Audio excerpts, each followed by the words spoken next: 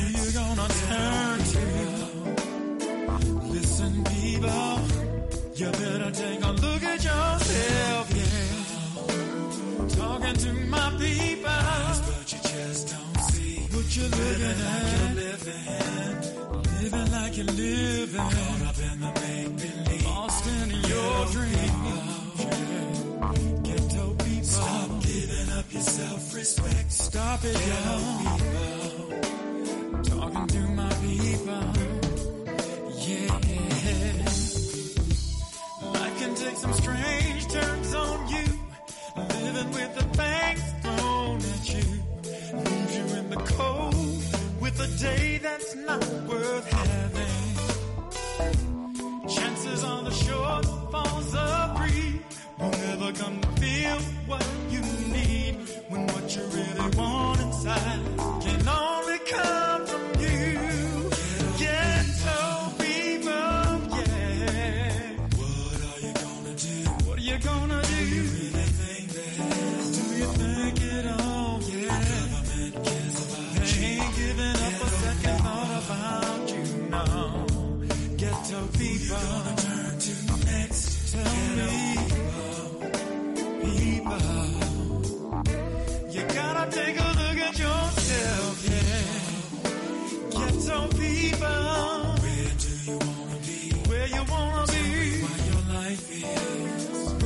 your life. Running like a red disease. Running like a red disease. Ghetto people. Stop giving up yourself. Stop doing what you're doing to yourself, yo. You got to learn to love yourself. You are listening to African Perspectives, where we view the issues of our day from an African worldview and African-centered perspective. This program is unapologetically African. It is a custom in the African tradition to ask elders for permission to speak, having been granted permission. To our ancestors, whose shoulders we stand on, to our elders, whose shadows we walk in, I greet you, my dear brothers and sisters, in the language of one of the greatest civilizations on this planet.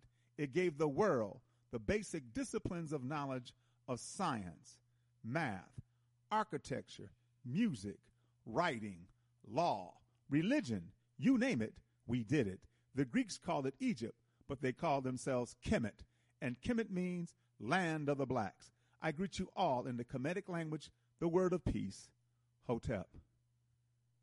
It is truly an honor and a privilege to pour libation because we truly do stand on the shoulders of those who came before us. We're going to use water because water has no enemies. Water is the great cleanser, the great purifier. Everything on the planet that lives, it needs water, from a tiny microscopic organism to a tall redwood tree. We pour water into the earth to invoke the spirits of our ancestors, and we say the word Ashe, which simply means, so be it. So we pour this libation to God for all that God has done and for all that God will do. We say Ashe. We pour this libation to Mother Africa, birthplace of all humanity. Everyone who has lived, everyone who will live in the future, we all have a common ancestral root in Africa. We pour this libation to the classical civilizations of Africa.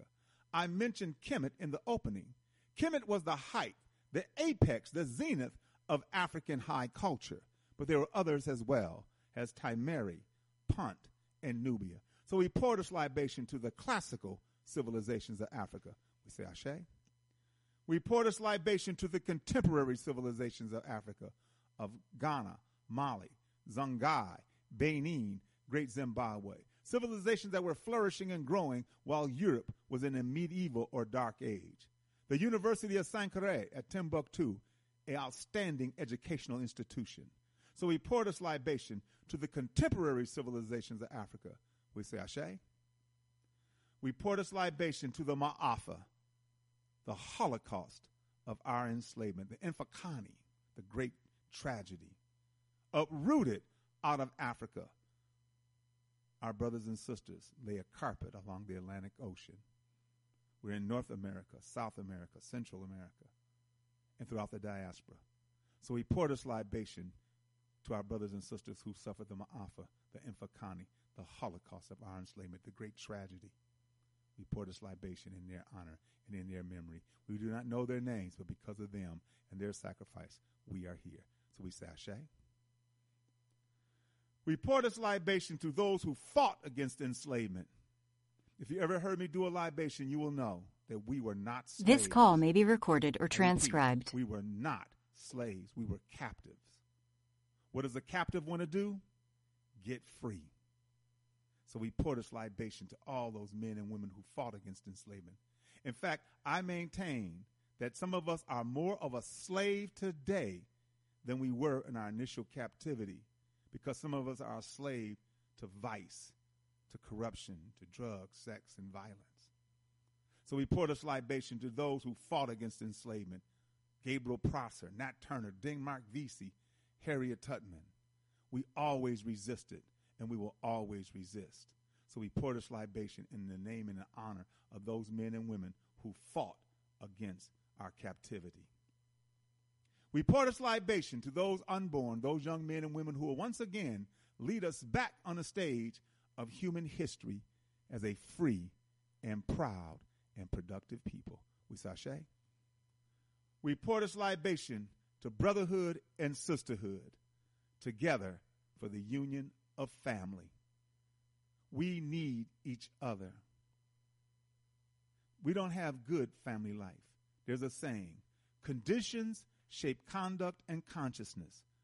The conditions in our community are bad. The conduct towards each other is not good. Because why? We lack consciousness. And consciousness is more than just awareness.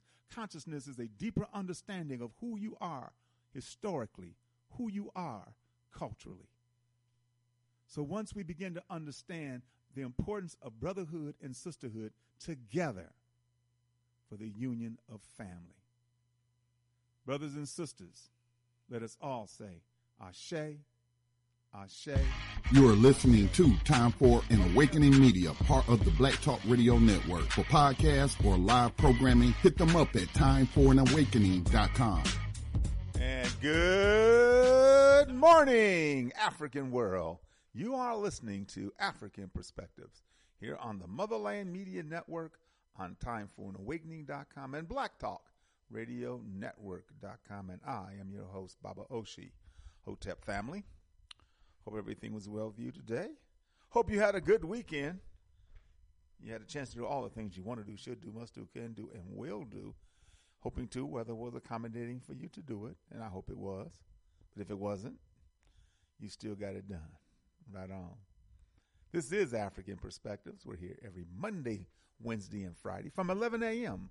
to 1 p.m., 10 to 12 Central, 9 to 11 Mountain, or 8 to 10 Pacific, any other time around the world. But if you cannot listen to this program live, you can always go to our archives at timeforanawakening.com. Top of the page, you'll see podcast. Click on that. The drop down, you'll see African Perspectives. Click on that, and there will be programs that are dated and titled. There's a shortcut you can use, or whatever search engine that you use. Put in BabaOshi.net, BabaOshi.net, BabaOshi.net. And once again, there will be programs that are dated and titled. Other programming we have on Time for an Awakening Media. This program, once again, is Monday, Wednesday, and Friday, and 11 a.m. to 1 p.m.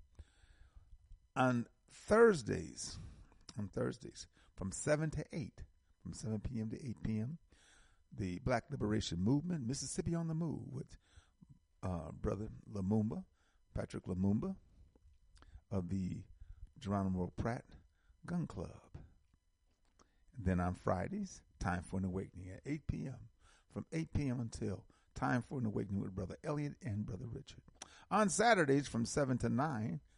to 9 p.m., the Sankofa Elders Council with Dr. Janine.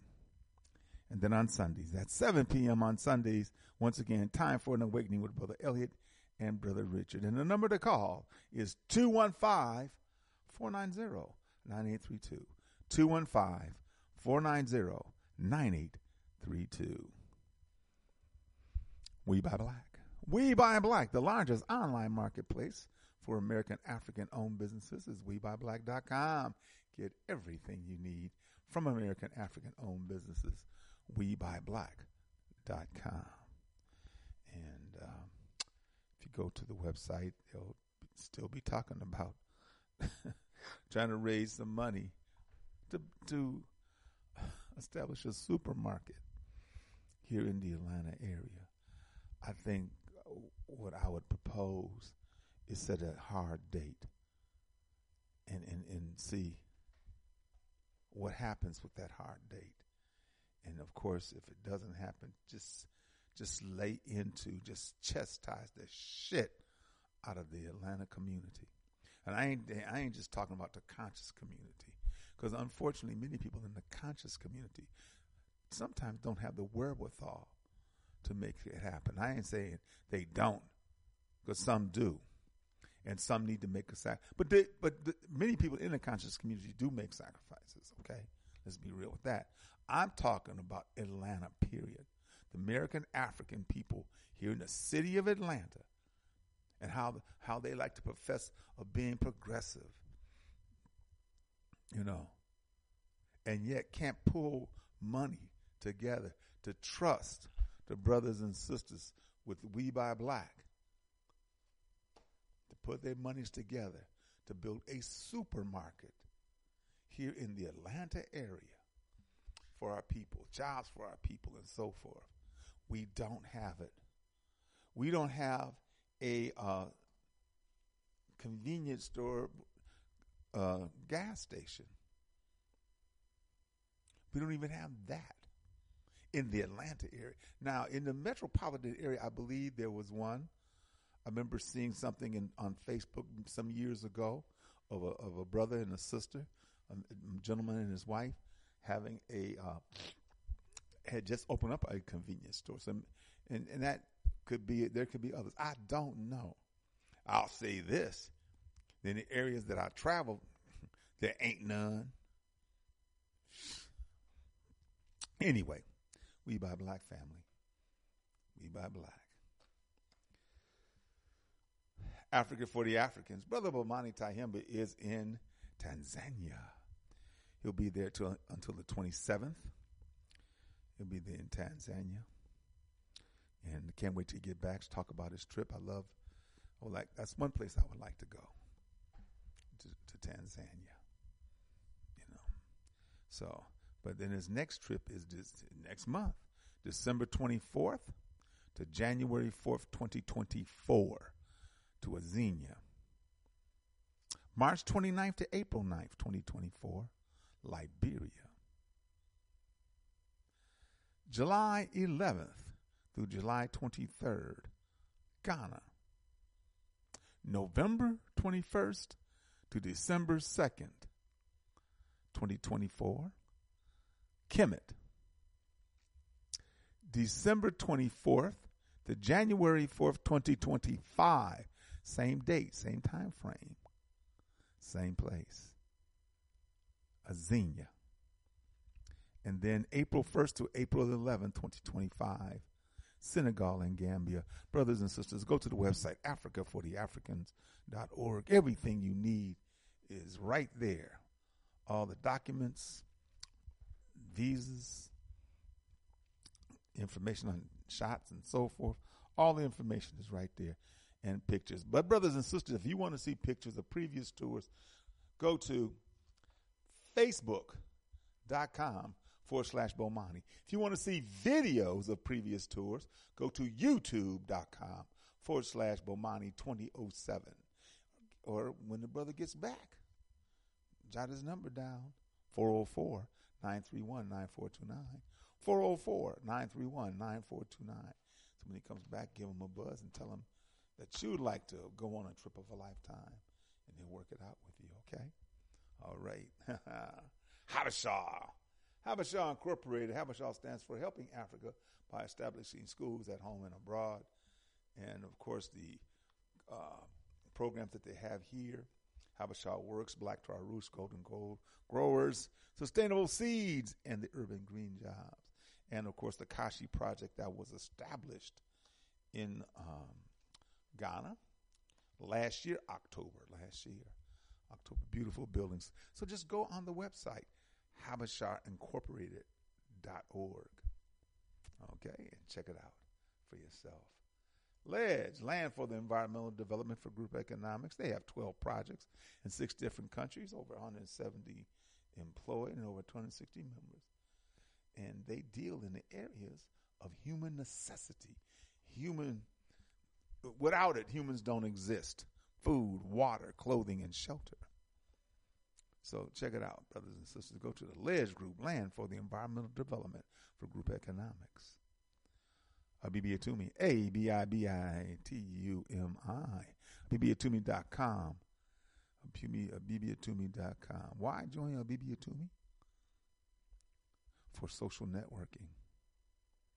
Abibi Atumi social education is about continuing the work of our ancestors by rebuilding Kemet, the land of the blacks, and restoring Ma'at, transforming digital ideas to physical realities.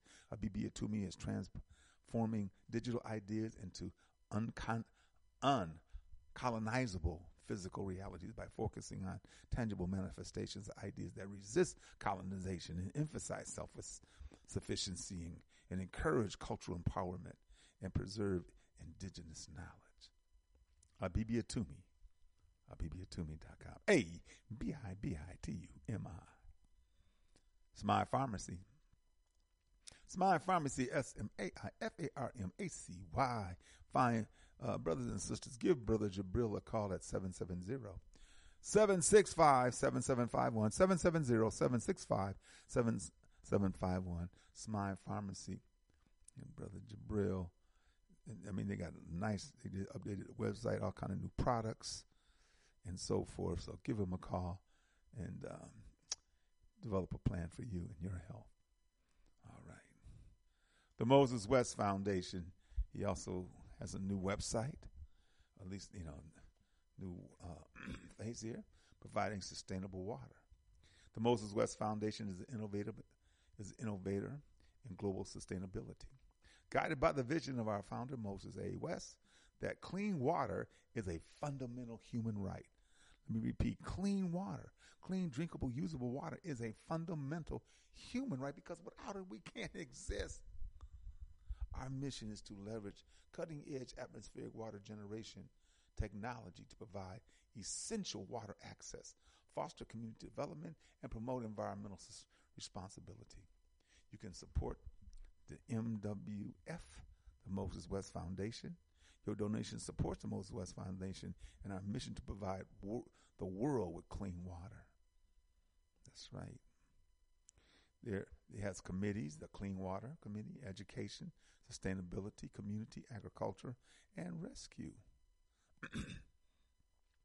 Some foundation facts. The public charity design as a UN NGO partner, because there's 2.2 billion people that lack safe drinking water. So they need to raise the money. The Moses West Foundation is very minuscule at this time.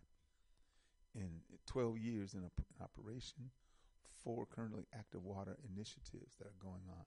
As you see, they need more. Our role for 12 years as the Moses West Foundation has been committed to fighting global water inequities. Our work, our focus on results, those that can be measured and those measured beyond words. Our story. Learn about the origins of the foundation and the values that drive our work. Our core values: community, sustainability, community, collaborating with local communities to provide sustainable agriculture, provide water, and eliminate water scarcity. Sustainability, committing to renewable energy and eco-friendly practices through implementation of the SDG goal. 6, clean water and sanitation, because access to water is a human right. Innovation, utilizing atmospheric water generation to transform scarceability in water and food access. Brothers and sisters, go to the Moses West Foundation. They cleaned up the website, and it'll lead you to all kinds of other stuff. They got other links, donations, our role, our work, our story, and so forth. The Moses West Foundation. All right. Wadada's Healthy Market and Juice Bar here in Atlanta, on the west end of Atlanta. Wadada's delicious smoothies and fruit drinks and health products and dry goods, all kind of good stuff, and vegan dishes on Saturday and Sunday that are sold. Wadada's Healthy Market and Juice Bar. The Medu Bookstore in the Greenbrier Mall, Mama Nia. She has done great work in the beautiful store that she has. She has the finest selections of books, postcards, greeting cards, gift certificates, T-shirts, and figurines, and so much more. Give her a call at 404-346-3263, 404-346-3263. The Medu Bookstore in the Greenbrier Mall.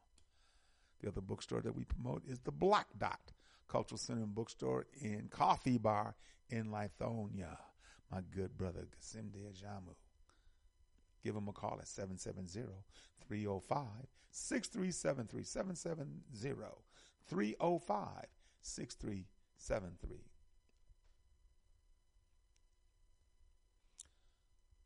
There is light in the Black Dot. And, of course, in that area is the new Black Wall Street Market, right off of I-20 East, exit 75, Turner Hill Road.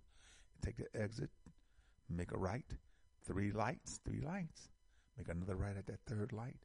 On the left will be the new Black Wall Street Market. All right. Us lifting us to economic development, cooperative for our people. Us lifting us. Every Thursday night, they have the Thursday night broadcast from 9 p.m. to 10 p.m. on Blog Talk Radio. That's blogtalkradio.com/ULU. Us lifting us. If you want to listen, or if you have questions, comments, or concerns while you're listening online or while you're listening on the phone, dial 929-477-2789. That's 929-477-2789. Us lifting us. I got to talk into the microphone because I know Brother Kevin said, man, sometimes you can be fading in and out. And sometimes I'm not aware of it, but I got to be conscious of it. That's what I have to be. So hopefully I keep the mic as close to my mouth as possible and speak up. So make sure y'all hear me. Y'all hear me? Okay. Homeland Village and Cultural Gift Shop located in Macon, Georgia, 2910 Napier Avenue in Macon, Georgia. They're open from Tuesdays through Sunday. Not open on Mondays, from Tuesday through Sunday, 11 a.m. to 8 p.m. And Brother Bija has got it going on. He's got all kind of products, health products, beauty products, oils, incense, CDs, DVDs, movies, literature, books, all kind, jewelry, fashions, furniture. The brother's got it going on. He also has a vegan restaurant on the premise. That's Homeland Village and Cultural Gift Shop in Macon, Georgia. Give the brother a call at 478-256-1166, 478-256-1166. Homeland Village and Cultural Gift Shop, Macon, Georgia. Okay. Sun Goddess Scents. Sun Goddess Scents, your one-stop natural shop located at 4140 Jonesboro Road in Forest Park, Georgia, inside the International Discount Mall, booth 225. Contact my good sister, Shelly Armandset, at 404-434-7963. That's 404-434-7963. Sun Goddess Scents, your one-stop natural shop.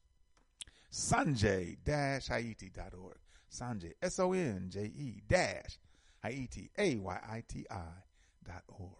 Sanjay-Haiti.org. That's Sister Gabby, the great work she's doing. Believe me, great work with the children in the northeastern portion of the island of Haiti.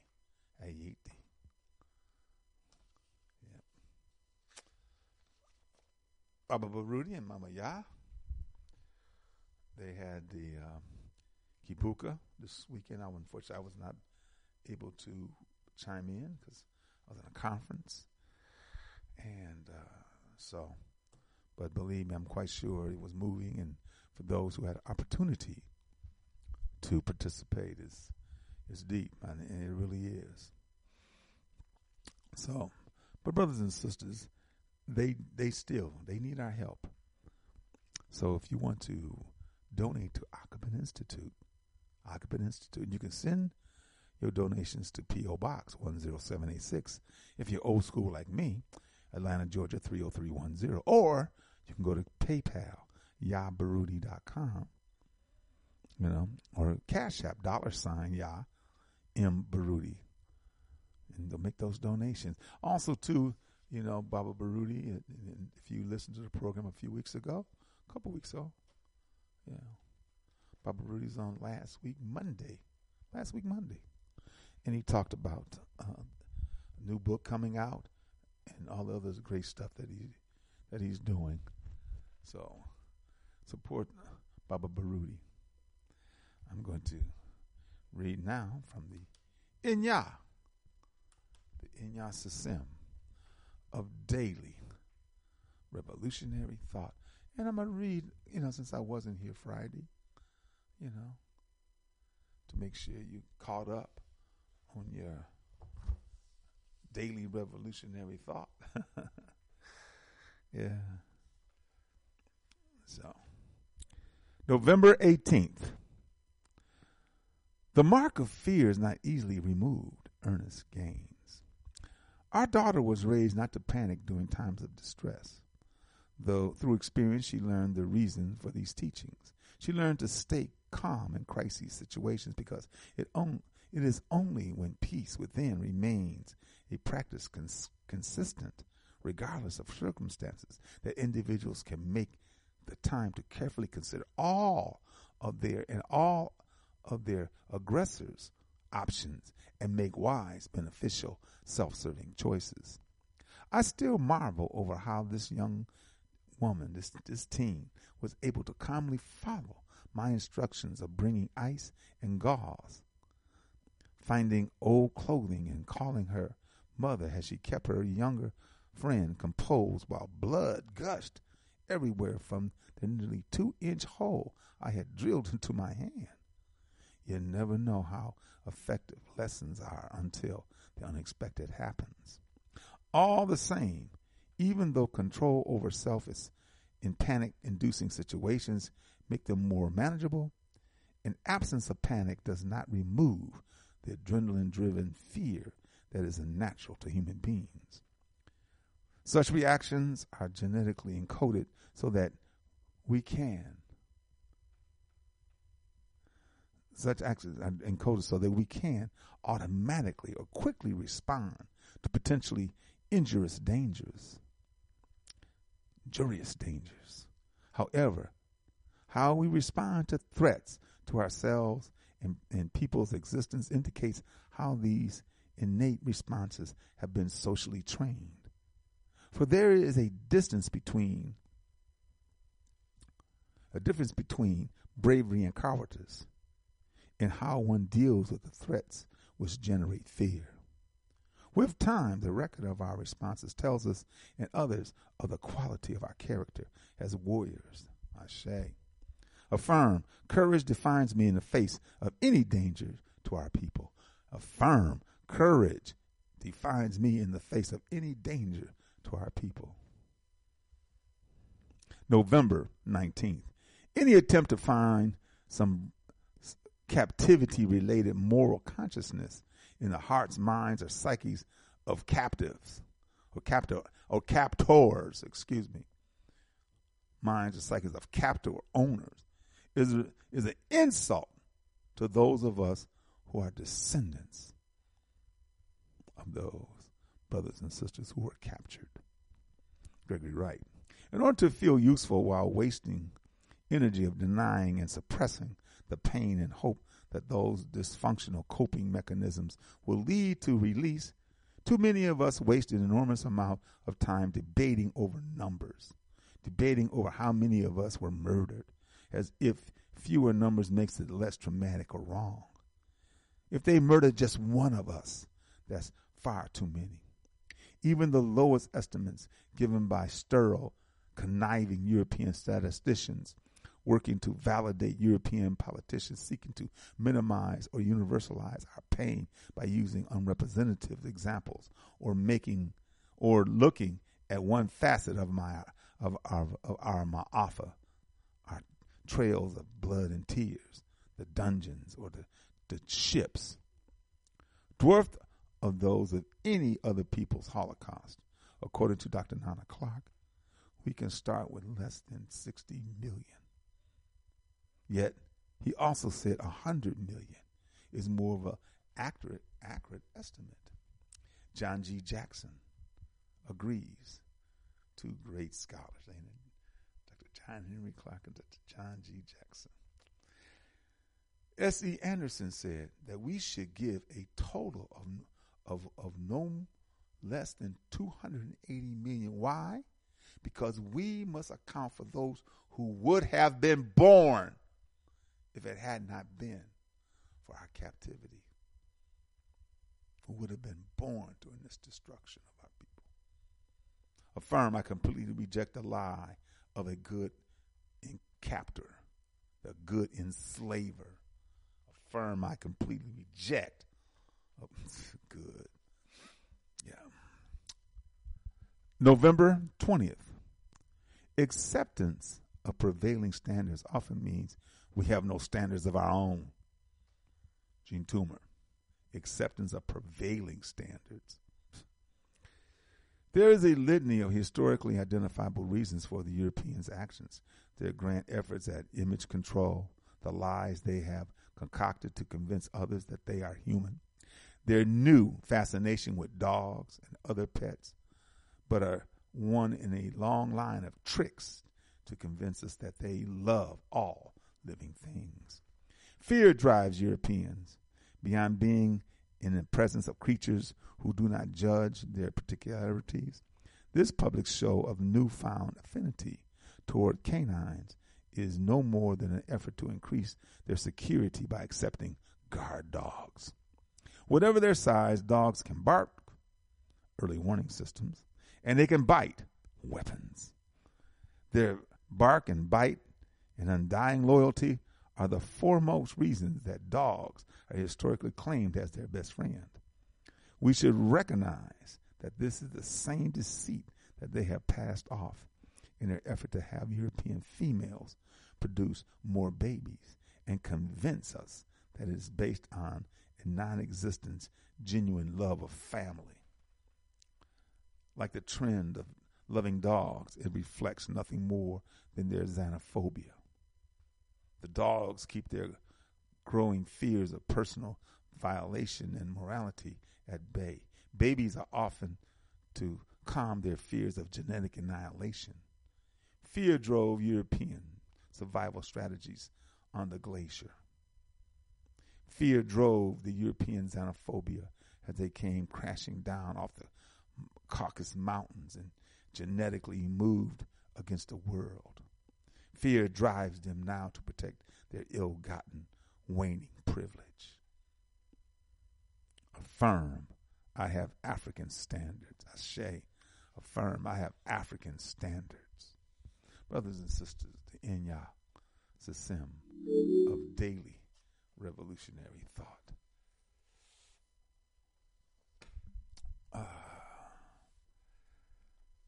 Today's, we're going to just talk about whatever you want to talk about. This is a Yo show.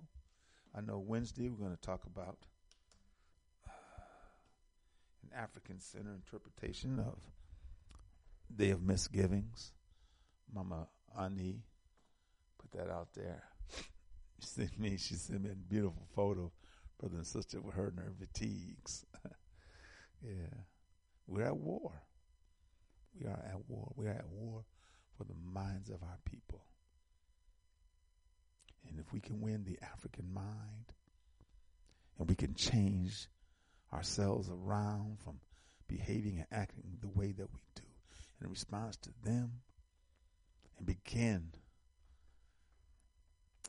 to understand the importance of education of our young people, and begin to understand the importance of controlling our land and our resources, we got to get out of here, family. We got to get out of America. America's controlled by Europeans.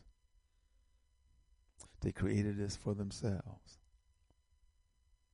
On Wednesday, we'll talk about how committed they were to taking this land, and then how committed they were to bringing us here to build this land.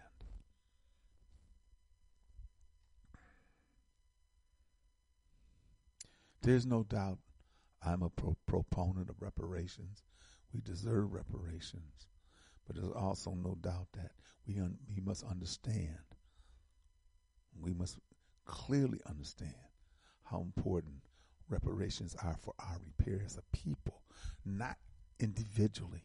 Not that some individual gets a check and now can get a better home, can now definitely get a better car, or send them kids to the Europeans. You can send them to the HBCU because they're just teaching the brothers and sisters at HBCUs the same shit that we'd be teaching them at, predominantly PWIs, predominantly white institutions. Same thing, I tell you. Because the future of this society and these people, this future,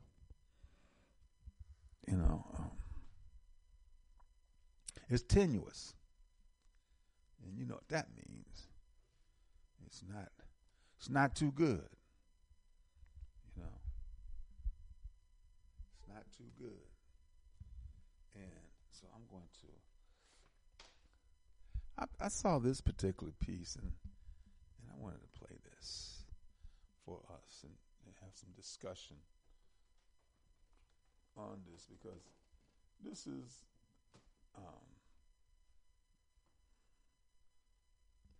interesting.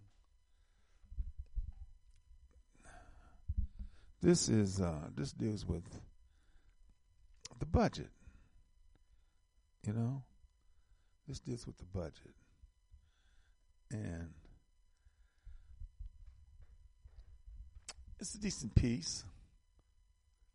The U.S. budget and the Republican Party. There is a slight difference. To me, the difference, I would honestly say, for me, now, and you can make your own judgments and determinations, but in this society, Republican and Democrat are different wings of the same nasty, filthy, funky bird. So I have no love for Democrats and believing the democratic process and those Democrats are going to do something for us. I've seen on YouTube some strong Democratic brothers and sisters, new ones, like the two brothers in Tennessee, the sister from St. Louis. There's another brother, I think he's from Texas. So I've seen they've shown some young brothers and sisters who are in who are in government locally and state, region, and of course national. Mostly the national ones that get the attention, and I just don't see as beneficial as you think it would or should be to have us in government to deal with issues that affect us as a people. And we've been in there a long time, and our condition is no better off today than it was when we started to get up in there in the 60s. It isn't. Rescue me if I'm wrong. But this deals with the difference between Republicans and Democrats exposing them for who and what they are, especially as it relates to the budget. And of course, this is why I'm putting it out there, because there's many people who believe that a Donald Trump administration will be better off than this Joe Biden administration. I don't know. And you know what? I don't give a damn, because the effect will still be there. But as I see it, no, it won't. There is a difference. Now, I remember having a conversation with some brothers and sisters,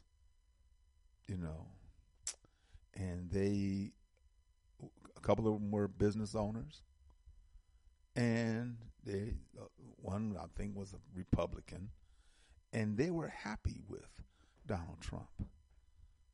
They felt financially they were better off with Donald Trump as president. Let me say this.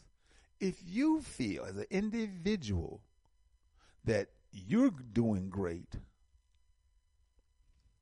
I guess as an African, I don't look at what you as an individual is doing. I look at what we're doing collectively. And if our condition is far worse off because you're doing better, I don't like that. I think that's unfortunate. That's a bad situation. But many people, these tax cuts, these are programs, I'm doing great. And to me, whether you're a Republican or a Democrat doesn't make a difference. You're in America. You're with Caucasians. And that's their mindset globally, whether you're in Europe, whether you're in Australia, New Zealand, wherever Caucasians are. In fact, just recently they elected in Argentina. And, of course, Argentina, of the South American countries, Argentina is probably, well, they all are adamantly racist, but when you know the history, Argentina successfully got rid of African people by killing them, exporting them, and so forth. So after the captivity was over, our physical captivity is over, they wanted to get rid of African people. And so the economy is bad in Argentina. A lot of stuff is going wrong. And so this Caucasian who models himself after Donald Trump, just like Bolsonaro of Brazil, he got elected. Now, there are more Caucasian-looking Argentinians. And as I said, a lot of us are gone. I'm not sure what the percentage is. I'm quite sure it may be very low. But the second largest African population, there are more Africans in Brazil, with the exception of Nigeria. It is the second largest African population of any country. And, of course, they're disenfranchised. Miseducated, undereducated, underemployed, and I can go on. But this is, I found this interesting. Let's take a listen. The provisions of the Republicans' tax package increase or, add to or pay down our national debt? It undoubtedly added to our national debt. Republican math here. The uncapping of that pen lid is like the bat signal. I mean, something's about to go down. Tell all your friends about me. What are you? I'm Congresswoman Katie Porter. Republican math here. It added to our national debt. Let me show everybody how much. Wait, hang on. It's a two whiteboard situation. Double whiteboard means double trouble for Republicans, as our favorite elected educator, Katie Porter, handed out another free lesson on GOP malpractice during a hearing in which Republicans tried to blame older Americans for our growing national debt, which, to be fair, was a surprise to me, as I thought it was Hunter Biden's fault. But of course, this is all a means to deflect from the true perpetrators of soaring national debt, the Republican Party, especially the MAGA era. Debt ceiling by itself. But the tax cuts, that was like $2 trillion. Which Katie Porter does an exquisite job of outlining. The provisions of the Republicans' tax package increase or, add to or pay down our national debt? It undoubtedly added to our national debt. Republican math here. It added to our national debt. Let me show everybody how much. Wait, hang on. It's a two whiteboard situation. Can you read that number for everybody? That's 1.8 trillion. 1.8 trillion. Couldn't even fit it all on one whiteboard. So this is how much they added to the deficit, even as the premise of this hearing is that the deficit is a real problem and that Republicans believe it's a real problem. So if they didn't solve our deficits through the tax code, through that tax piece, they surely took action to fully pay for Social Security and Medicare so that we don't drive up the deficit that way. Dr. Harris, do you know how many Republicans co-sponsor the Social Security 2100 Act, which would make Social Security solvent for years to come? I don't know. I'm guessing zero. Zero. It's a really small number. Don't even need a whiteboard. Can do this one with my hand.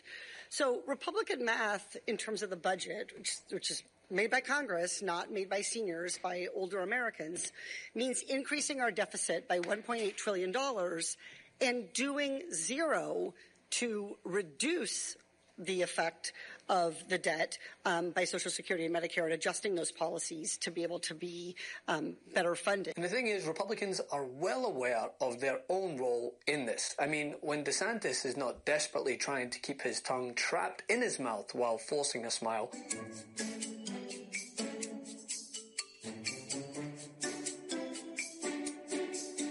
Governor Ron DeSantis.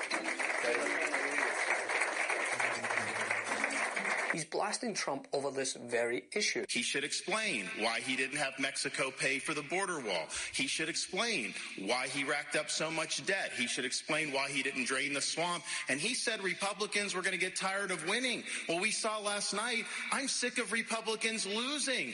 Republicans pay lip service to the national debt crisis while willfully overlooking the minor $1.8 trillion in tax breaks they gave to the 1%, all by repealing the estate tax while in power. Bottom line is right now, Ali, what the Republicans are doing is holding the world's economy hostage. If they get away with it this time, not only will there be savage cuts for the needs of working people at a time when 60% of our people are living paycheck to paycheck, this will be a precedent for years to come. Yep. That every 2 years, every year, they will hold the economy hostage. And that cannot be allowed to happen. So look, nobody is happy about the 14th Amendment as an alternative, but it beats where we're at right now. You got a Republican Party that says, you know what, we're really concerned about the national debt. That's why we want to give $1.8 trillion in tax breaks by repealing the estate tax to a handful of billionaire families. The hypocrisy is outrageous. They want to extend Trump's tax breaks, which will be $3.5 trillion over a 10-year period.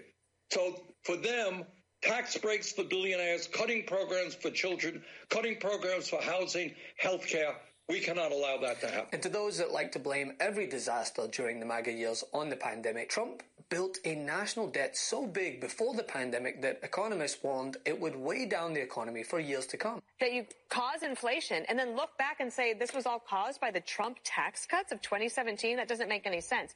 Biden wants to run his last campaign, and the media shouldn't let him do it. All right, so I'll go right to you, Jessica. I mean, didn't Joe Biden go on the biggest spending spree in American history?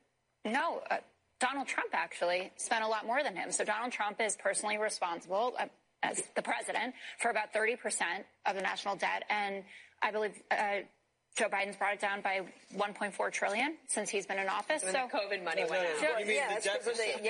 But just let me speak. I was asked Inflation- a question. I answered it. Donald Trump is responsible for more of the national debt than Joe Biden is. Period. End of story. Those are what the numbers say. Of course, the U.S. needed massive deficit spending during the COVID-19 crisis to ward off an economic disaster that was almost unpreventable. But federal finances under Trump were dire even before the pandemic. The combination of his 2017 tax cut and the lack of any serious spending restraint helped both the deficit and the debt soar. So when the pandemic hit, the $3 trillion that was thrown into COVID-19 related stimulus meant there was no longer any margin for error. Mr. Speaker, what is the Republican record?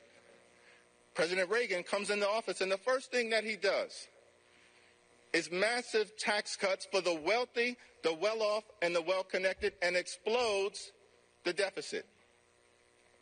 President George W. Bush comes into office, 2001, 2003, massive tax cuts for the wealthy, the well-off, and the well-connected, 2 failed wars, a deep recession, explodes the deficit. President Trump comes into office, first thing he does in 2017, massive tax cuts for the wealthy, the well-off, and the well-connected, the GOP tax scam. 83% of the benefits going to the wealthiest 1% in America, explodes the deficits.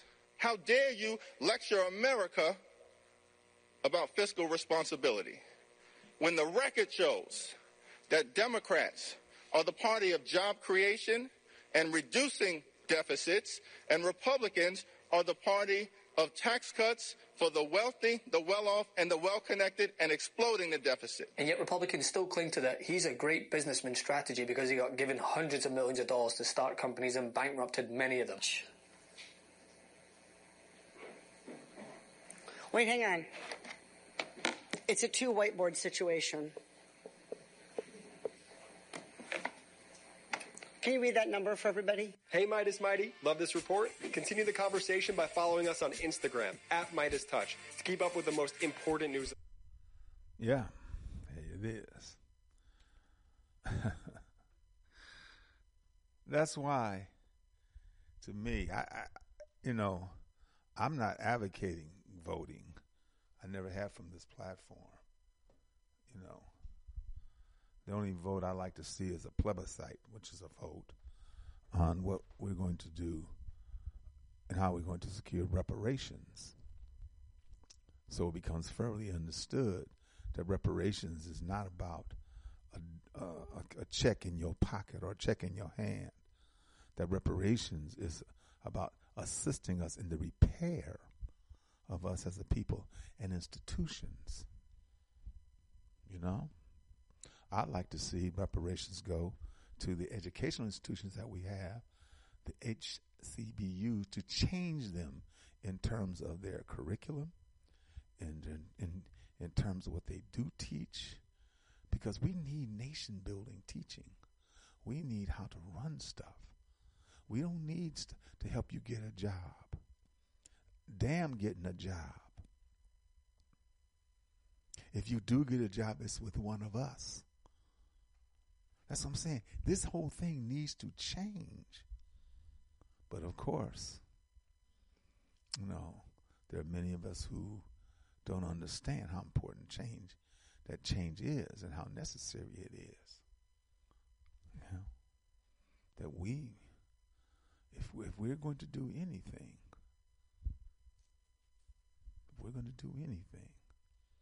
that change begins with us and our direction to look at all the things that have impacted us and look at them objectively. Sort things out. What are our top priorities? What things do we need to do now?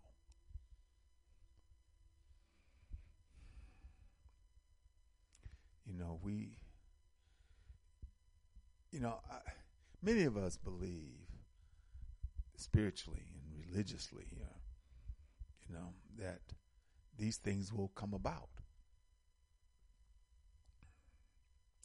That God is on our side, And so they feel that through whatever means that individuals will be enlightened, they will be inspired, they'll be motivated, they'll be,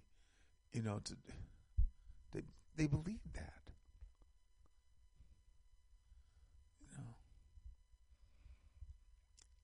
Unfortunately, I don't see it because it hasn't happened in history. It hasn't happened in history. But this would be the greatest thing to happen to humanity if African people woke up. Because this would change the world dynamics for all humans. When we break this yoke that the Europeans have put on us, and then we claim our humanity, we claim our land, we kick everybody's ass out of the continent to control our resources and to educate ourselves and to build. Recognizing too, in this moment, in this stage, in this day and age, the kind of things that we need.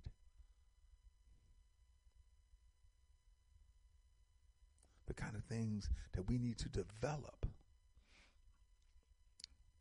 To look at what has worked, what hasn't worked for others.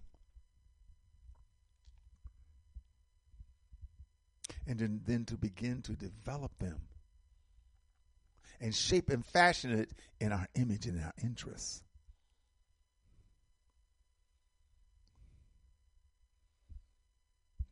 Imagine on the continent, with respect to environment, respect to animals, migrations, and so forth. But we develop a network where lands are set aside for agriculture. We develop a network where city-states near rivers or near water are built and connected by highways, connected by railways. Watching this morning on the national news, a train that's going to be built from speed train from Las Vegas to L.A. Las Vegas to L.A. They were talking about the train that goes from Miami to Orlando. Miami to Orlando.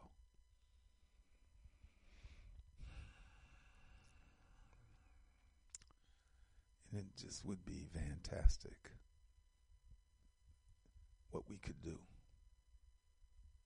It really would.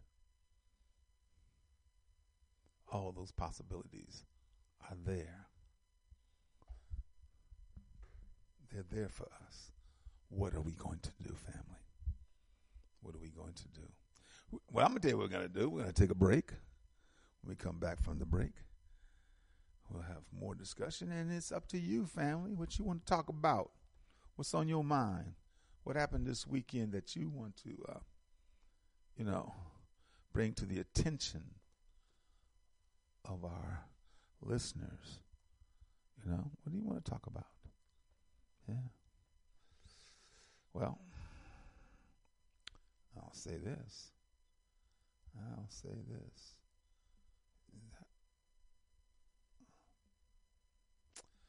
Brothers and sisters, once again, you're listening to African Perspectives here on the Motherland Media Network on TimeForAnAwakening.com and BlackTalkRadioNetwork.com. We'll be right back. You stay with us. You are listening to African Perspectives with host Brother Oshi on Time for an Awakening Media, part of the Black Talk Radio Network. For podcasting or live program scheduling, hit them up at timeforanawakening@gmail.com.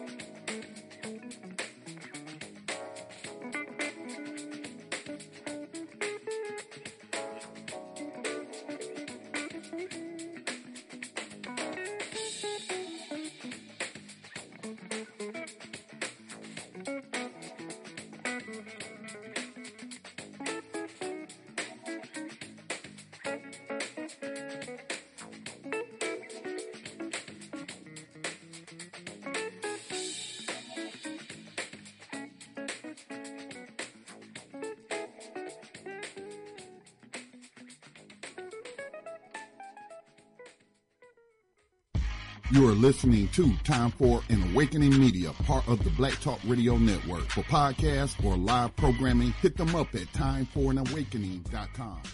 Welcome back, brothers and sisters. Once again, you're listening to African Perspectives here on the Motherland Media Network, on timeforanawakening.com and blacktalkradionetwork.com. Shadow of Doubt. Yeah, nice cut. Yeah. So, getting back to the discussion or whatever you want to talk about, whatever happened this weekend that you feel it was something that was worth discussing, you know, all I can say is, hey. Okay, thank you, Brother Ralph. Okay, my volume is low. It's not the call; it's my volume, and it's not. I turn it up, like I'm going to do it right now. A little bit. Hope that's better. And I'll talk into the microphone, and that way, because you want to be heard, you want to be understood, and so. Okay. Whatever it is that you want to talk about on this Monday, the Monday before misgivings, and we'll talk in length about that. That's an interesting piece because I wasn't aware, and I heard about the Thanksgiving piece, So, but I was at the fire station. I was at work, and Milwaukee had two papers. It's one paper now, the Journal Sentinel, but they had the Sentinel in the morning and the Journal in the evening, and so the evening paper had a section in it called the Green Sheet, where comics and other issues will be talked about. Just one page, flip over, will be the front, the inside, the other page, and the back. So, the Green Sheet, comics and puzzles and stuff like that. And they had a segment on Thanksgiving. This is like the 70s. This is like 77, 78, something around there, 70s, mid to late 70s. And I read it, and I was like, I mean, kind of heard about it, but I wasn't as conscious. I mean, I was conscious then, but I wasn't as astute. I wasn't reading at that time like I did following that, and became very serious about. And of course, the fire department, I could do that because you can go to work, do whatever you got to do, and if you don't catch a fire, you can do a lot of things. You can study, you can read, you can have projects and so forth, And so, yeah. Yep.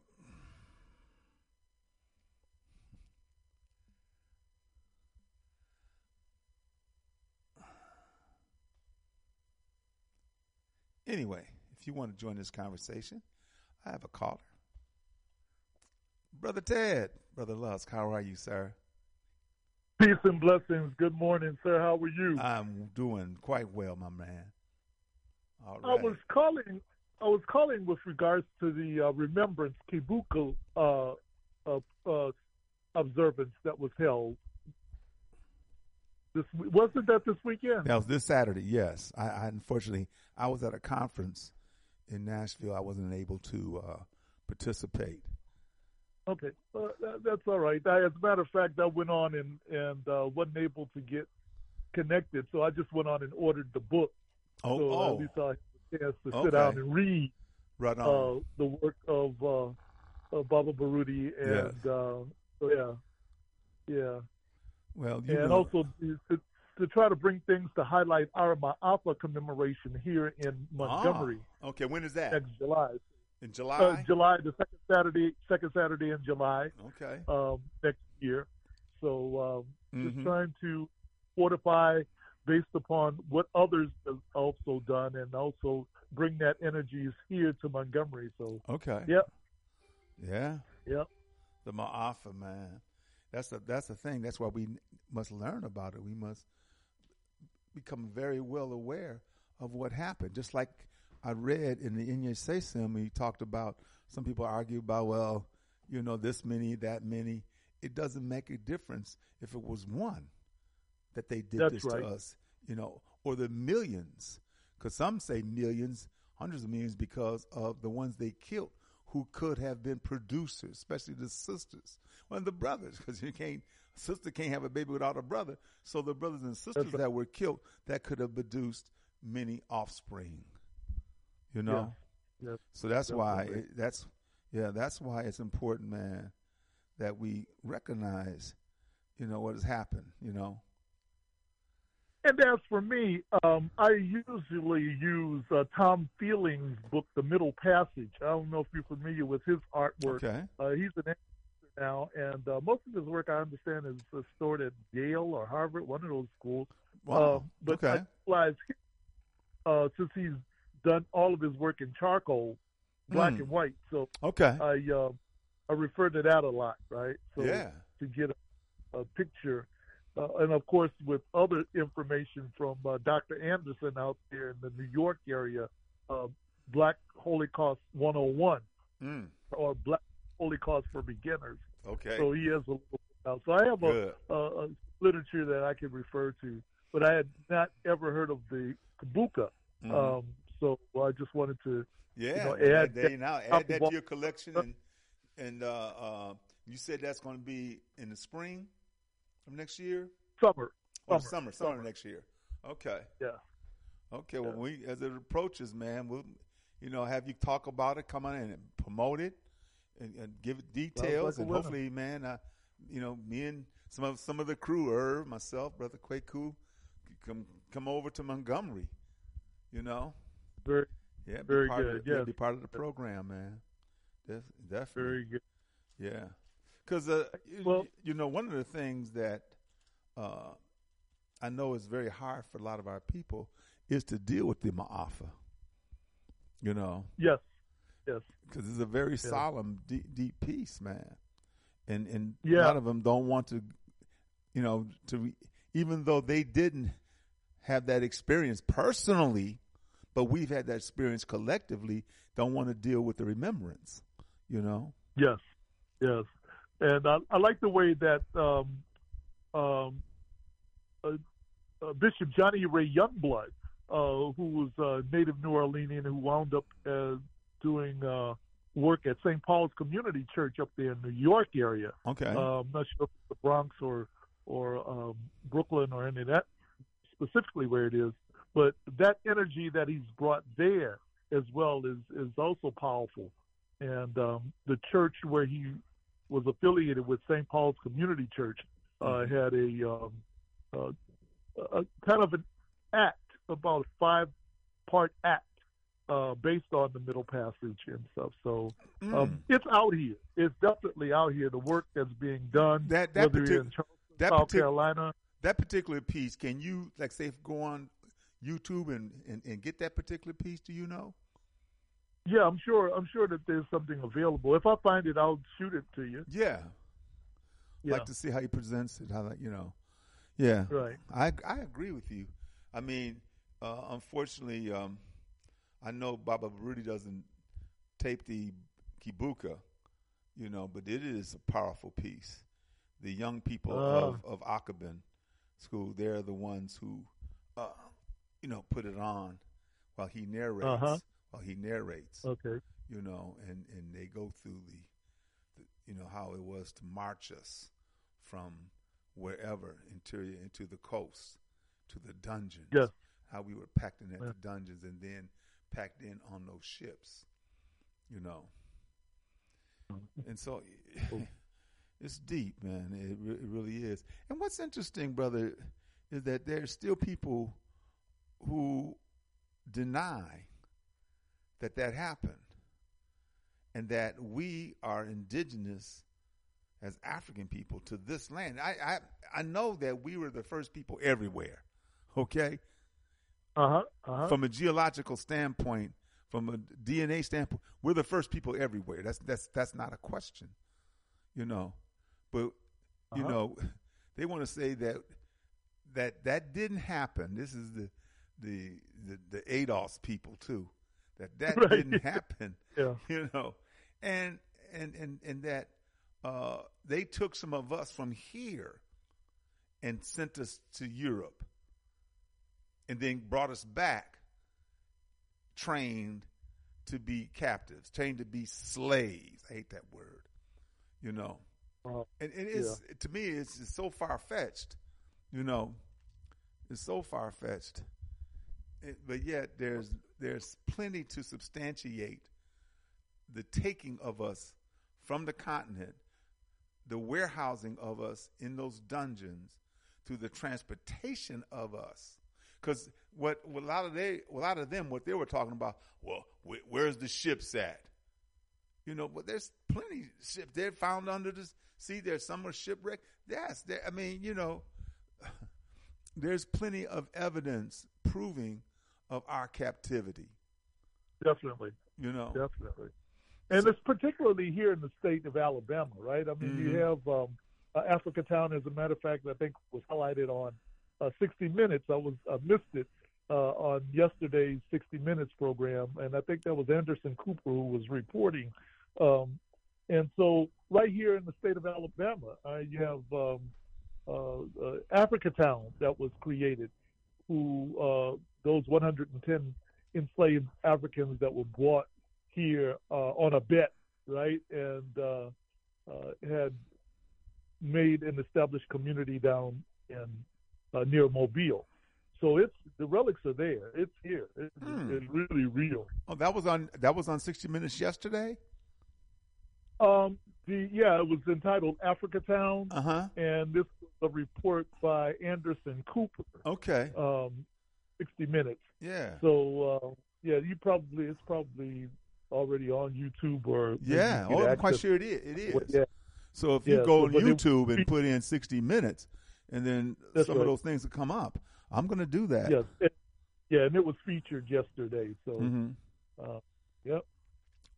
Yeah, well, you know, the beauty, the struggle of our people, I think one of the problems I have in even discussing the 60s, which of course is the time that me and you, I mean, I know I'm a little bit older than you, you know. Yeah. But we came up through and the impact of it, that I often say that the problem that was happening then, that we didn't have a cultural component, a strong cultural component of Africa tied to that 60s piece.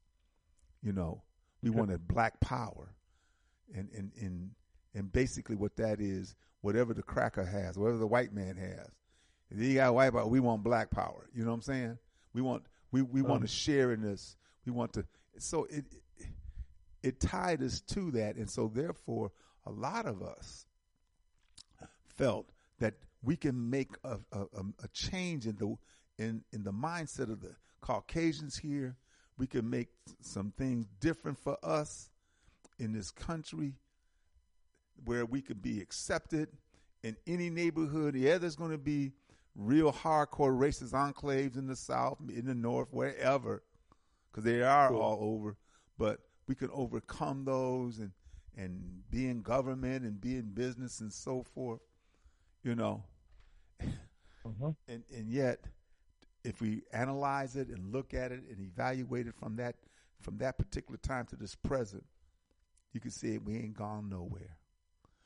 And the reason why we haven't gone nowhere is because we did not have a African-centered cultural component to our struggle of that time. That's how I look at it. You know, we rejected it, you know.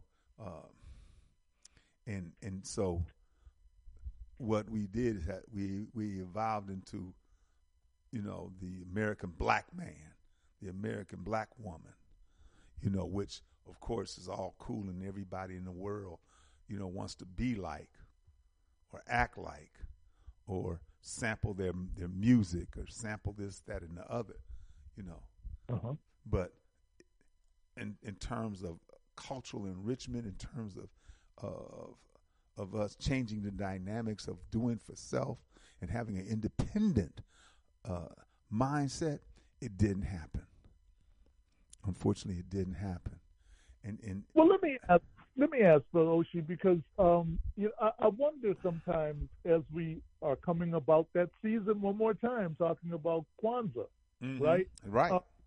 Right. Do we fully understand what it entails, right? And do we just have to keep it between December 26th and January 1st, right? And so all of those principles can be practiced each and every day. And they're supposed right? to be. So and they're supposed to be.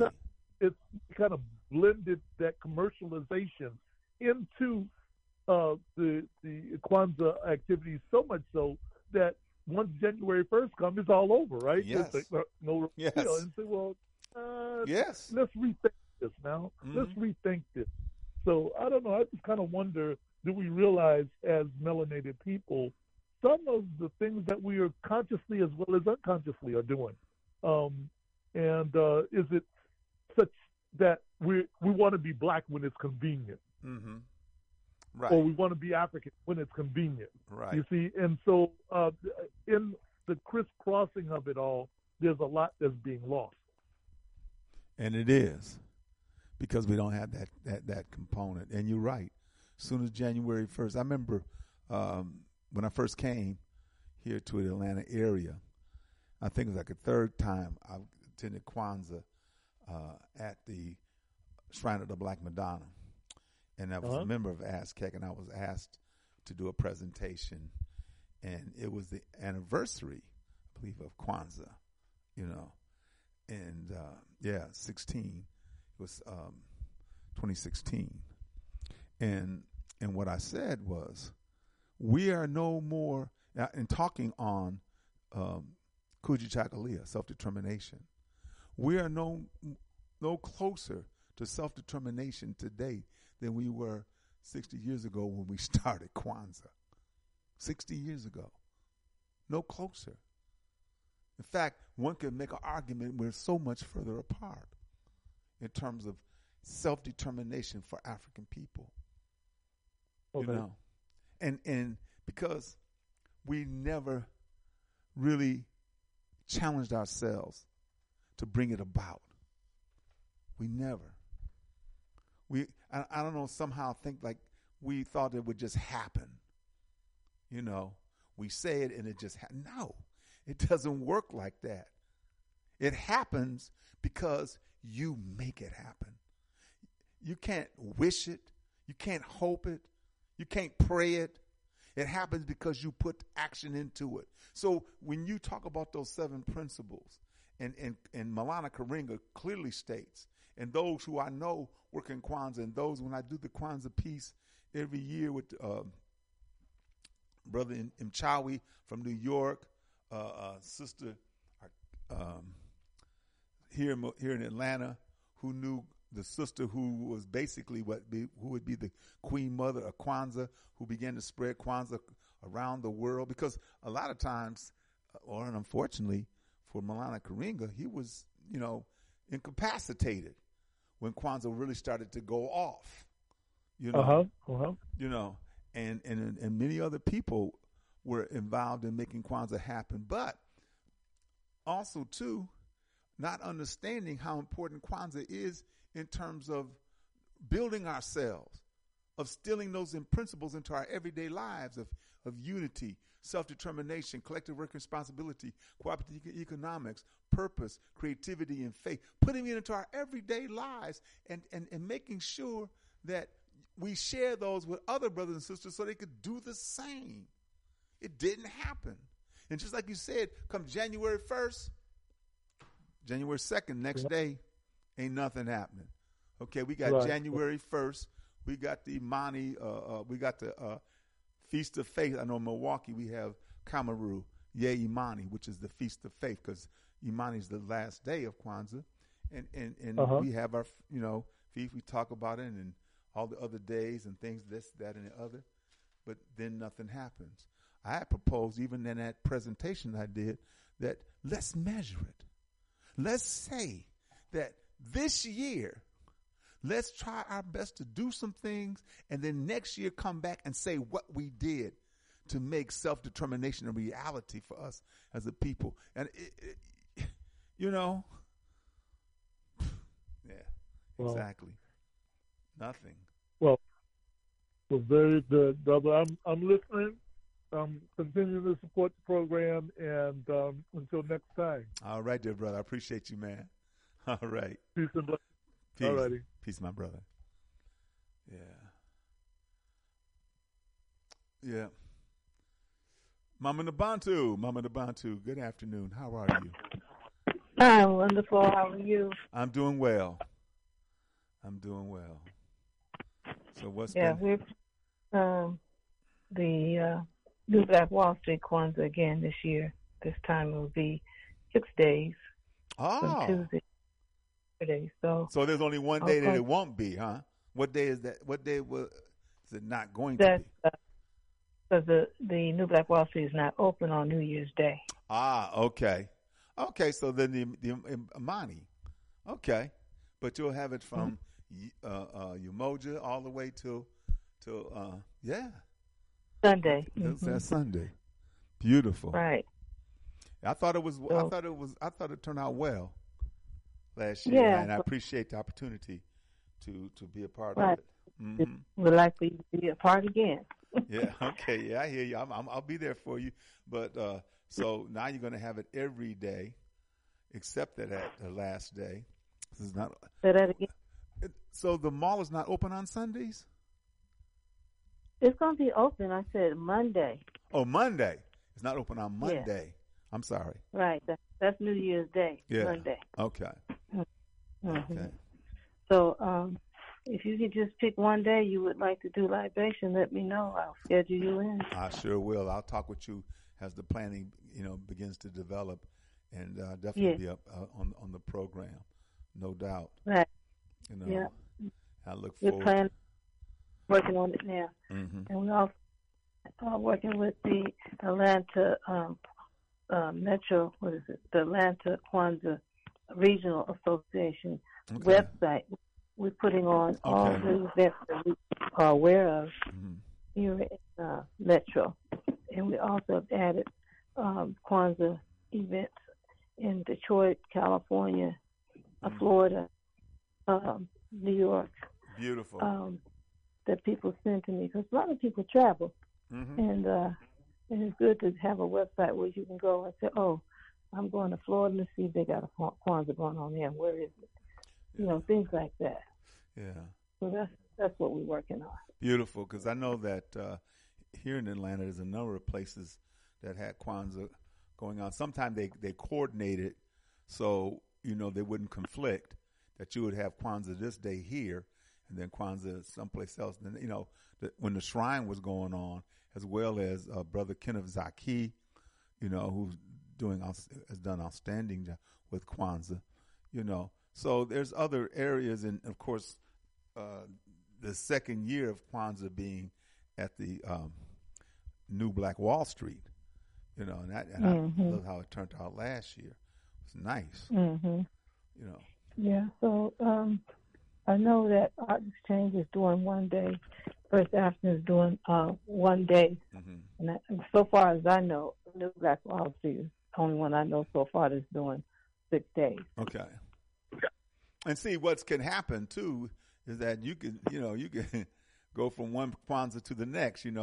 Maybe New Black Wall Street's Kwanzaa program is timed from this time to that time, and then from, like, say, for instance, early afternoon to early evening, and then the other Kwanzaa that you might know of is happening a little bit later.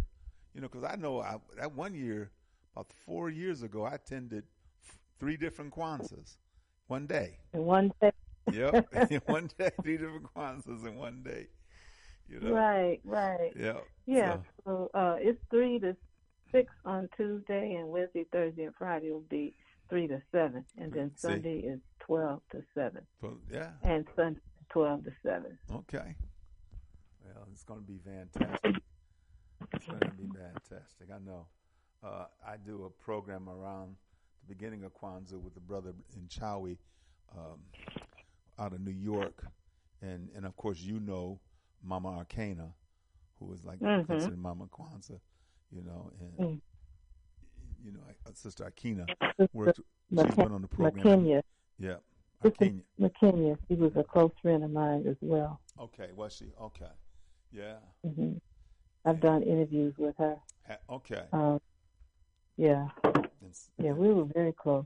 Okay, well, you can come on the program and talk about her and her travels of spreading Kwanzaa around, you know, because what I planned to do, what I had planned, was to make sure that we knew that other people were involved in Kwanzaa, the making of Kwanzaa, you know, right? Not to diminish Dr. Maulana Karenga and his efforts, but there were others that he you know, and the concept and the importance of Kwanzaa. You know, that this message and that you instill it into your everyday life. That you celebrate it at this time of year because a lot of other festivities are going on, and to me I like the idea that happened this way. You know, because you're already in that celebratory mood. You know, and that there is some things that happen with Kwanzaa that are alternative to the other festivities that are going on with Christmas and gift giving and gift getting and all that kind of BS. I mean, yes, I should say that, you know. But so Kwanzaa is distinctive to us. Now, one have argued about white folks participating in Kwanzaa and so forth, and other companies, you know, selling Kwanzaa, selling Kanaras and all that kind of thing. We, you know, being in America, that's going to happen, you know.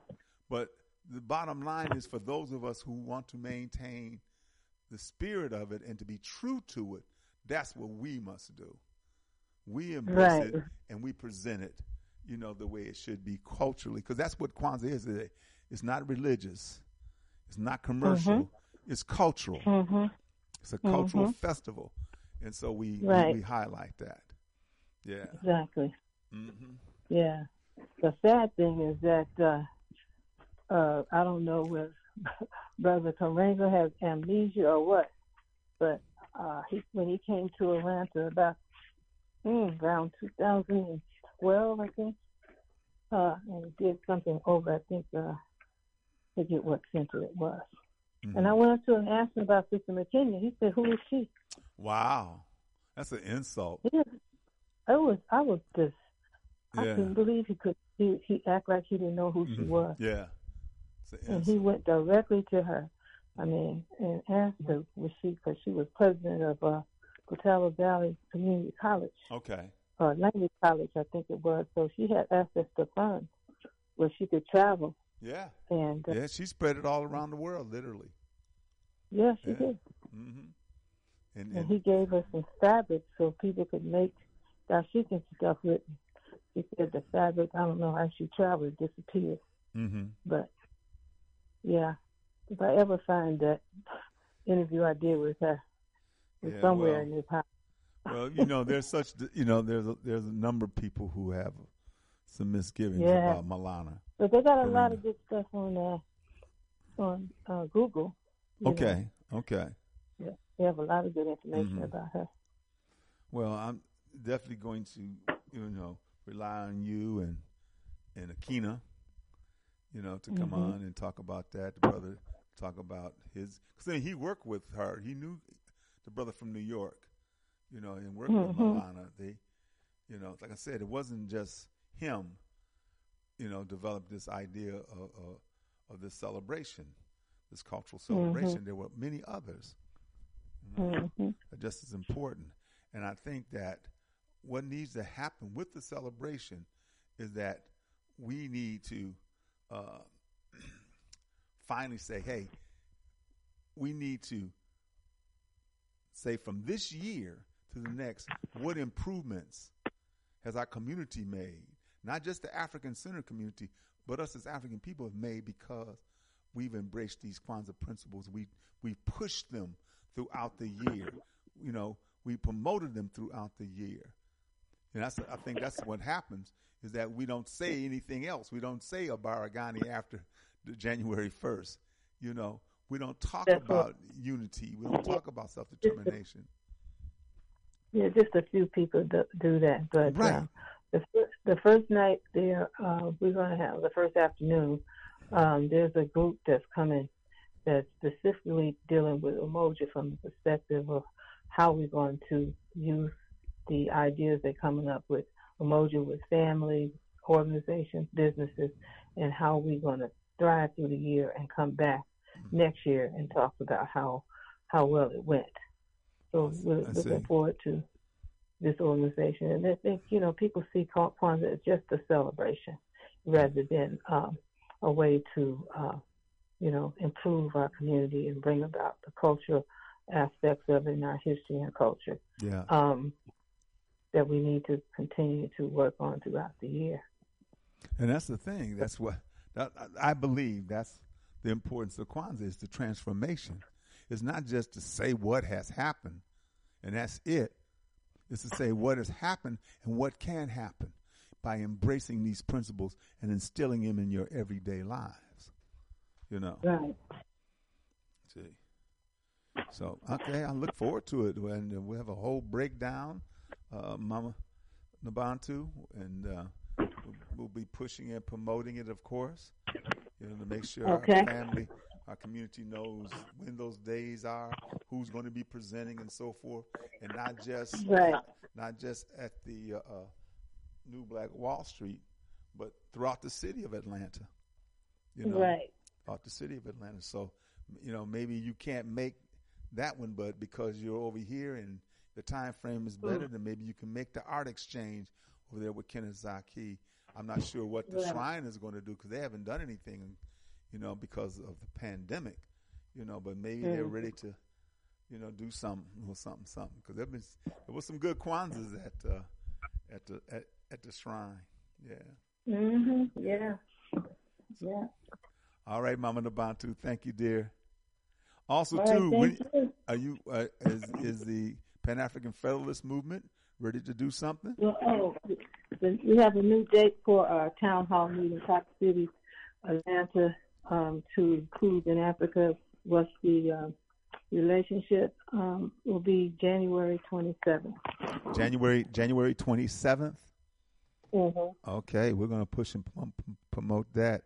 Get Brother Instada and all the other people on the program to really push that.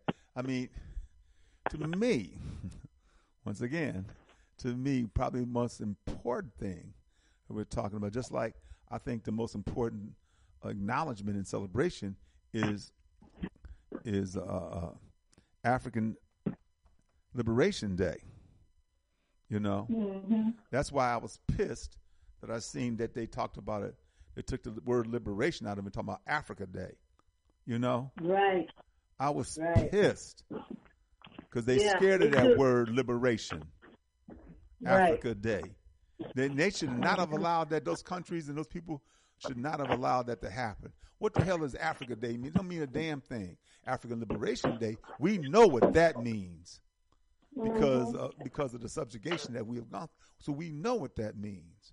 So, and to me, there was, you know, if you're going to celebrate something, it should be, you know, African Liberation Day on the day that it was started by those brothers and sisters. Yeah.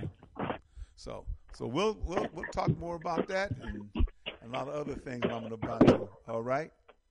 Okay. All right. Peace, my sister. Yeah.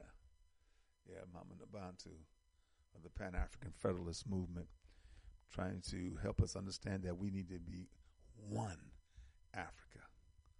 That's right, one Africa. That's what Kwame Nkrumah said. Patrice Lumumba, Thomas Sankara, all the great leaders. Sister Arcana, one Africa, one. The power that we would have that we would have one Africa, that we would have one currency, one defense system. Africa that it's not a regional thing. It's not an individual area thing. It's not a country thing. It's the continent-wide implementation of programs and initiatives to help African people, provide jobs and so forth. All of it. Good afternoon. Hey, Brother Paul, how you doing, man? Good afternoon, Brother Oshi, and how are you today? I'm well. I'm doing well. What about you, man? How was your weekend? Well, the weekend was reflective, and it was, to be honest with you, it gave me an opportunity. I used the weekend this weekend to catch up on things because I always seem to be, I feel that I'm behind, you know what I mean? So, because you're trying to do too many things at once, and you kind of get a bit, well, for me anyway, sometimes you need certain things, and I use the weekend to catch up, go through some quite boring stuff like collating emails and all things which I haven't really dealt with properly, you know, that kind of boring stuff. But it's a good feeling though when you know things you've neglected, which you actually attempt to do. It's a good feeling because it feels like it's one of those things off you out the way, you know what I mean? And as it's coming up to the end of the year, right. I chose in a concerted effort to try and head rather than always trying to catch up. You know, that's my life. So that was one of the things I managed to knock out. But I'm alive, so I give thanks for life. Right on. I do. Absolutely. And the opportunity to participate, the opportunity to expand my mind and connect and so forth. So I'm thankful, man. Every day I wake and I have breath. I'm thankful. I don't take it for granted, believe me, because I haven't had pneumonia so many times. I haven't been in the hospital, you know, other issues. So I'm thankful, man. And I want to be here. Yes, sir. Was it, you know, you talk, because I've heard you mention this several times about pneumonia. Did you get that as a result of your as your occupation? Is that as a firefighter? Occupation? No, but that was the irony is that I got it right before I left. In fact, that caused me. I was retiring anyway. I was in the verge of retiring. I already had 30-something years, but I caught pneumonia for the first time, not understanding, you know, what pneumonia was and how it affected me because I never had it. And then I went through that process, you know, and because I got it once, and once you get it, you're always susceptible to it. And so, in fact, I got it in 2006, and I went off the job, and I got it again in 2007, you know. Wow. And a few other times. In fact, I got it in the hospital when I had that stent put in, you know, because I aspirated or vomited into my lungs, which caused me to have an infection, that's what pneumonia is. And so got rid of it there, you know. And so it has caused me to have some compromised breathing, you know. Okay. Yeah. Okay. So I mean, in a sense, is that I'm guessing it's to do with your immune system. Right. Yeah. Yeah, is that right? Yeah. And so right before I went off, that whole year from November of 2006 to the middle or latter part of 2007, I was, you know, talking about is me having this a direct result of my job, you know, being a firefighter, going into these atmospheres and so forth. And plus that too, early on in my career with many firefighters, even before me, you know, they didn't wear masks a lot of times, particularly when they particularly when they overhaul. Wow. They didn't wear masks. But hold on. Are you telling me that there were firefighters going into fires without a mask? Yeah. Yeah. My God. Yeah. Yeah. Wow. Yeah. They would, especially Wow. Especially they would go in with smaller fires, like a little bedroom fire, a mattress fire, a garage. That's crazy. A garage. That's crazy. Yeah, that's then. That was then. And probably the middle of my career, there was an emphasis on masking up for everything because of the toxins that are given off by smoke that you inhale. So, you know, that they put that emphasis on that, you know. And so I tested. I went through a number of tests, and I, you know, I passed the test, so to speak. That's why I went off with regular pension as opposed to duty disability, you know. And I said to myself, would I rather go off the job on duty disability with a nasal cannula in because of my lungs are so bad and infected, and my breathing is so bad, you know, or would I rather go off on just regular pension and go ahead and live my life, having done what I've done and very proud of what I've done, and going, and that's what I was hoping, and that's what happened. But I've had other bouts of pneumonia, and I've had to take oxygen, you know, at periods of times, and you know, but you know, once I've done it and I repair myself, you know, I'm good. I'm not on oxygen 24/7. You know, I'm not on oxygen periodically. I'm good. Although I have a portable oxygen that if something happens, you know, I can get O2 like that. You know, and I keep the batteries charged just in case it happens, because that it has happened like that. I mean, the next thing I know, I'm like, damn, I'm breathing like heavy and so forth, and so, yeah. But so do you actually do you concentrate on like looking after yourself in terms of what you eat, exercise, all those things? Not as honestly, not as well as I should, especially because of my age. I definitely need to do that because all of that would help, you know. Yeah. Because I know that. Well, I think it's important. Wealth is health, and for me personally, I don't put anything before my health. Anything, money, family. Exactly. I don't put even my own children before my health. I don't. That's. I come to that point in my overstanding because I had to have a major operation one year because I had some a blockage in my lower bowel region, and you know. That kind of made me realize when I was lying in a hospital bed, maybe if I didn't have that operation, I wouldn't be here. Right. But then I realized that I ain't going to put nothing before my health, nothing. Because all the things I was doing, I had the computer business, I was doing well.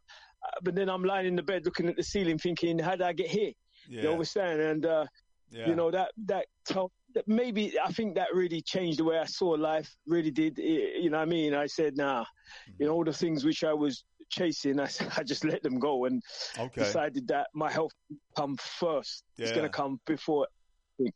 You understand? So that's why I always give thanks for life, because I know, you know, life can be snuffed out, man, and you know what I mean, at any time. And we should take care. Me personally, I don't eat no red meat, and since last year I gave up chicken, so I'm only on fish now. Okay. Fish and so you're moving into that area, you're moving to that direction of being a vegetarian to some degree, huh? Yeah. But you know what? I hate the idea of putting labels on things. People, when I talk, and they be say, "Are you a vegetarian? Are you this and are you that?" You know what? You know, life is a lesson, so you learn your lessons. And when I had those stomach issues, I was looking for the reason, and I you know, you start investigating, and then I stopped eating loads of things. I stopped eating red meat. I stopped eating pork long before that. But you know, to be honest with you, I haven't for over 20 years I haven't eaten red meat. You know what I mean? But when I say that, I'm gonna go somewhere, a celebration, someone says, "Oh, they got like goat," which is very, you know, Jamaicans, Caribbean people eat a lot of goat. Every so often I have it, but you know what?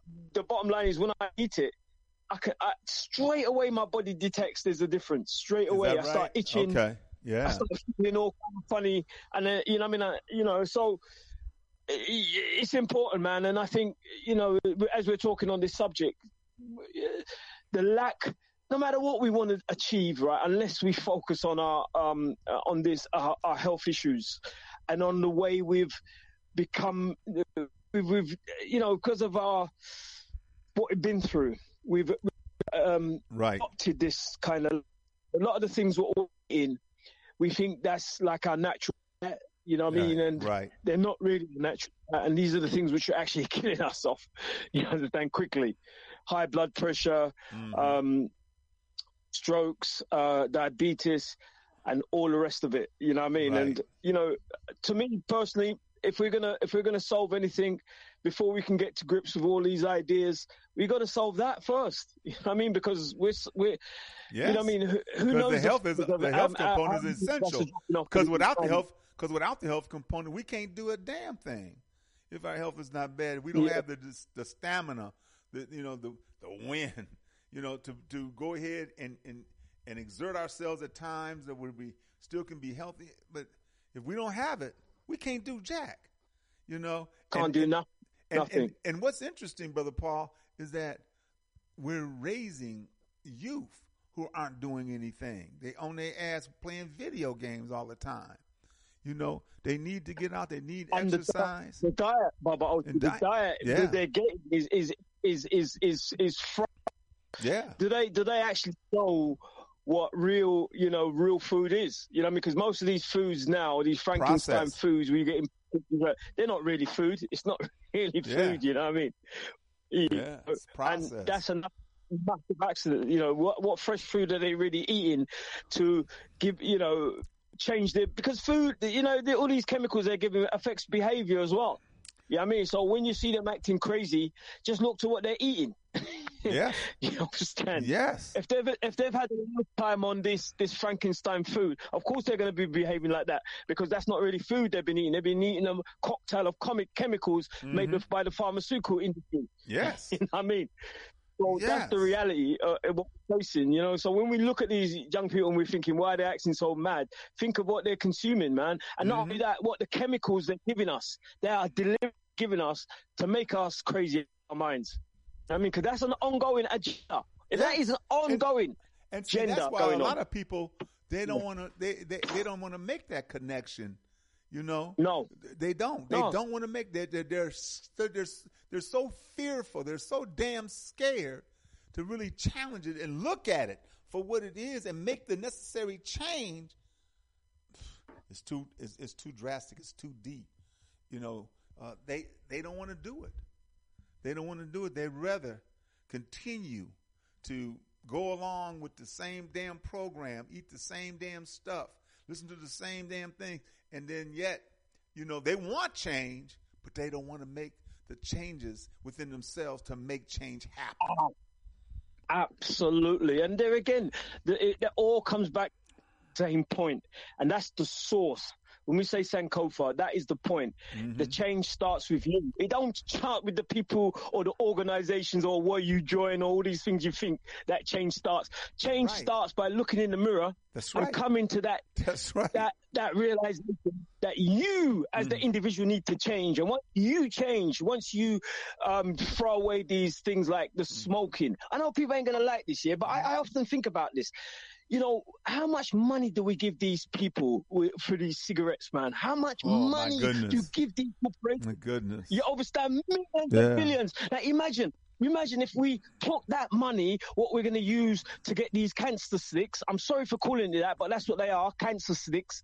If we put that money and put that money into our children's education, we wouldn't have these failings. So we can't blame the children. We can't blame them. We have to look at ourselves in the mirror and say, what are we doing? We can't be talking all this conscious talk and then going buying all these cigarettes and smoking it down and thinking, oh, that's what, because it makes us feel a bit comfortable or takes us out for a while and all these excuses I have the damn time. I understand. I mean, the reality of it, people ain't going to like to hear this, but people don't really want to hear the truth. They just want to hear rubbish about it's this one to blame, that one to blame. They need to look in the mirror, is what I'm saying. That's right. So health, we have to take that change starts from us. Sankofa, go back to the source, look back and fetch, and that source is truth. the truth that that person in the mirror is the one who's going to make that change. And when that change starts, then it has a knock-on effect, like a domino effect. Things start to change around you. And it does. It does. I'm testimony to that. Yes. I couldn't speak on this radio out to you if I didn't make that change in myself. I'd be sitting around chatting a load of crap with the people around and just getting nowhere, talking about football scores all day long, and like as if they're paying me for that. You understand? I play football like a crazy person every day, but I don't want to talk about it every day because I ain't getting paid for that. Understand? I need to lift up our people by giving them, sowing some seed what they might think. And by the way, have you heard from Sister Sesame, Baba Oshi? No. You know, Sister Sesame used to ring in. Right. She sure did. I contacted her. She's still, I believe she's in Botswana. Well, hopefully, because the bottom line is and everything, and I've tried to, and I don't get no answer. But she used to ring in on our local radio station. Obviously, I picked her up from your station. She used to give us updates, what's going on in Botswana and everything. Everybody loved her. Everybody loved her, and all of a sudden we don't hear from her. So I don't know. I hope she's okay. But that's a good one. Out there knows her, to reach out, see if I can reach out to her, see what's happening. I do. See if I still have a contact for her. The doctor and everything. She's really got a good load of knowledge, that woman there. So. Yeah, keep people in. Well, thanks for giving me the time, Baba Oshi. Oh, my brother, all the time, Brother Paul. Appreciate you. Appreciate what you send me, man. I do. I really do. Thank you so much, dear brother. You have a good one, man. And we're going to talk about the Day of Misgivings, this so-called Thanksgiving holiday on Wednesday. Okay? Absolutely. All right, dear brother. Thank you very much. All right, peace to you. Brothers and sisters, we end this program like we end all of our programs with the words of Stephen Biko. The most potent weapon in the hands of the oppressor is the minds of the oppressed. This program is dedicated and committed to helping to free the African mind. But not just the M-I-N-D, but the M-I-N-E, because under the feet of African people lies all of the resources that everybody wants. Think they can't do without, and they sure the hell, damn it, don't want to pay for it. Brothers and sisters, you have a blessed and wonderful day. Shem Hotep, that means go in peace. Asante Sana means thank you. Bibi Vahardie. Bibi Vahardie means our victorious destiny. Brothers and sisters, family, we will be victorious. You have a great day, and I'll see you on Wednesday. Peace, family.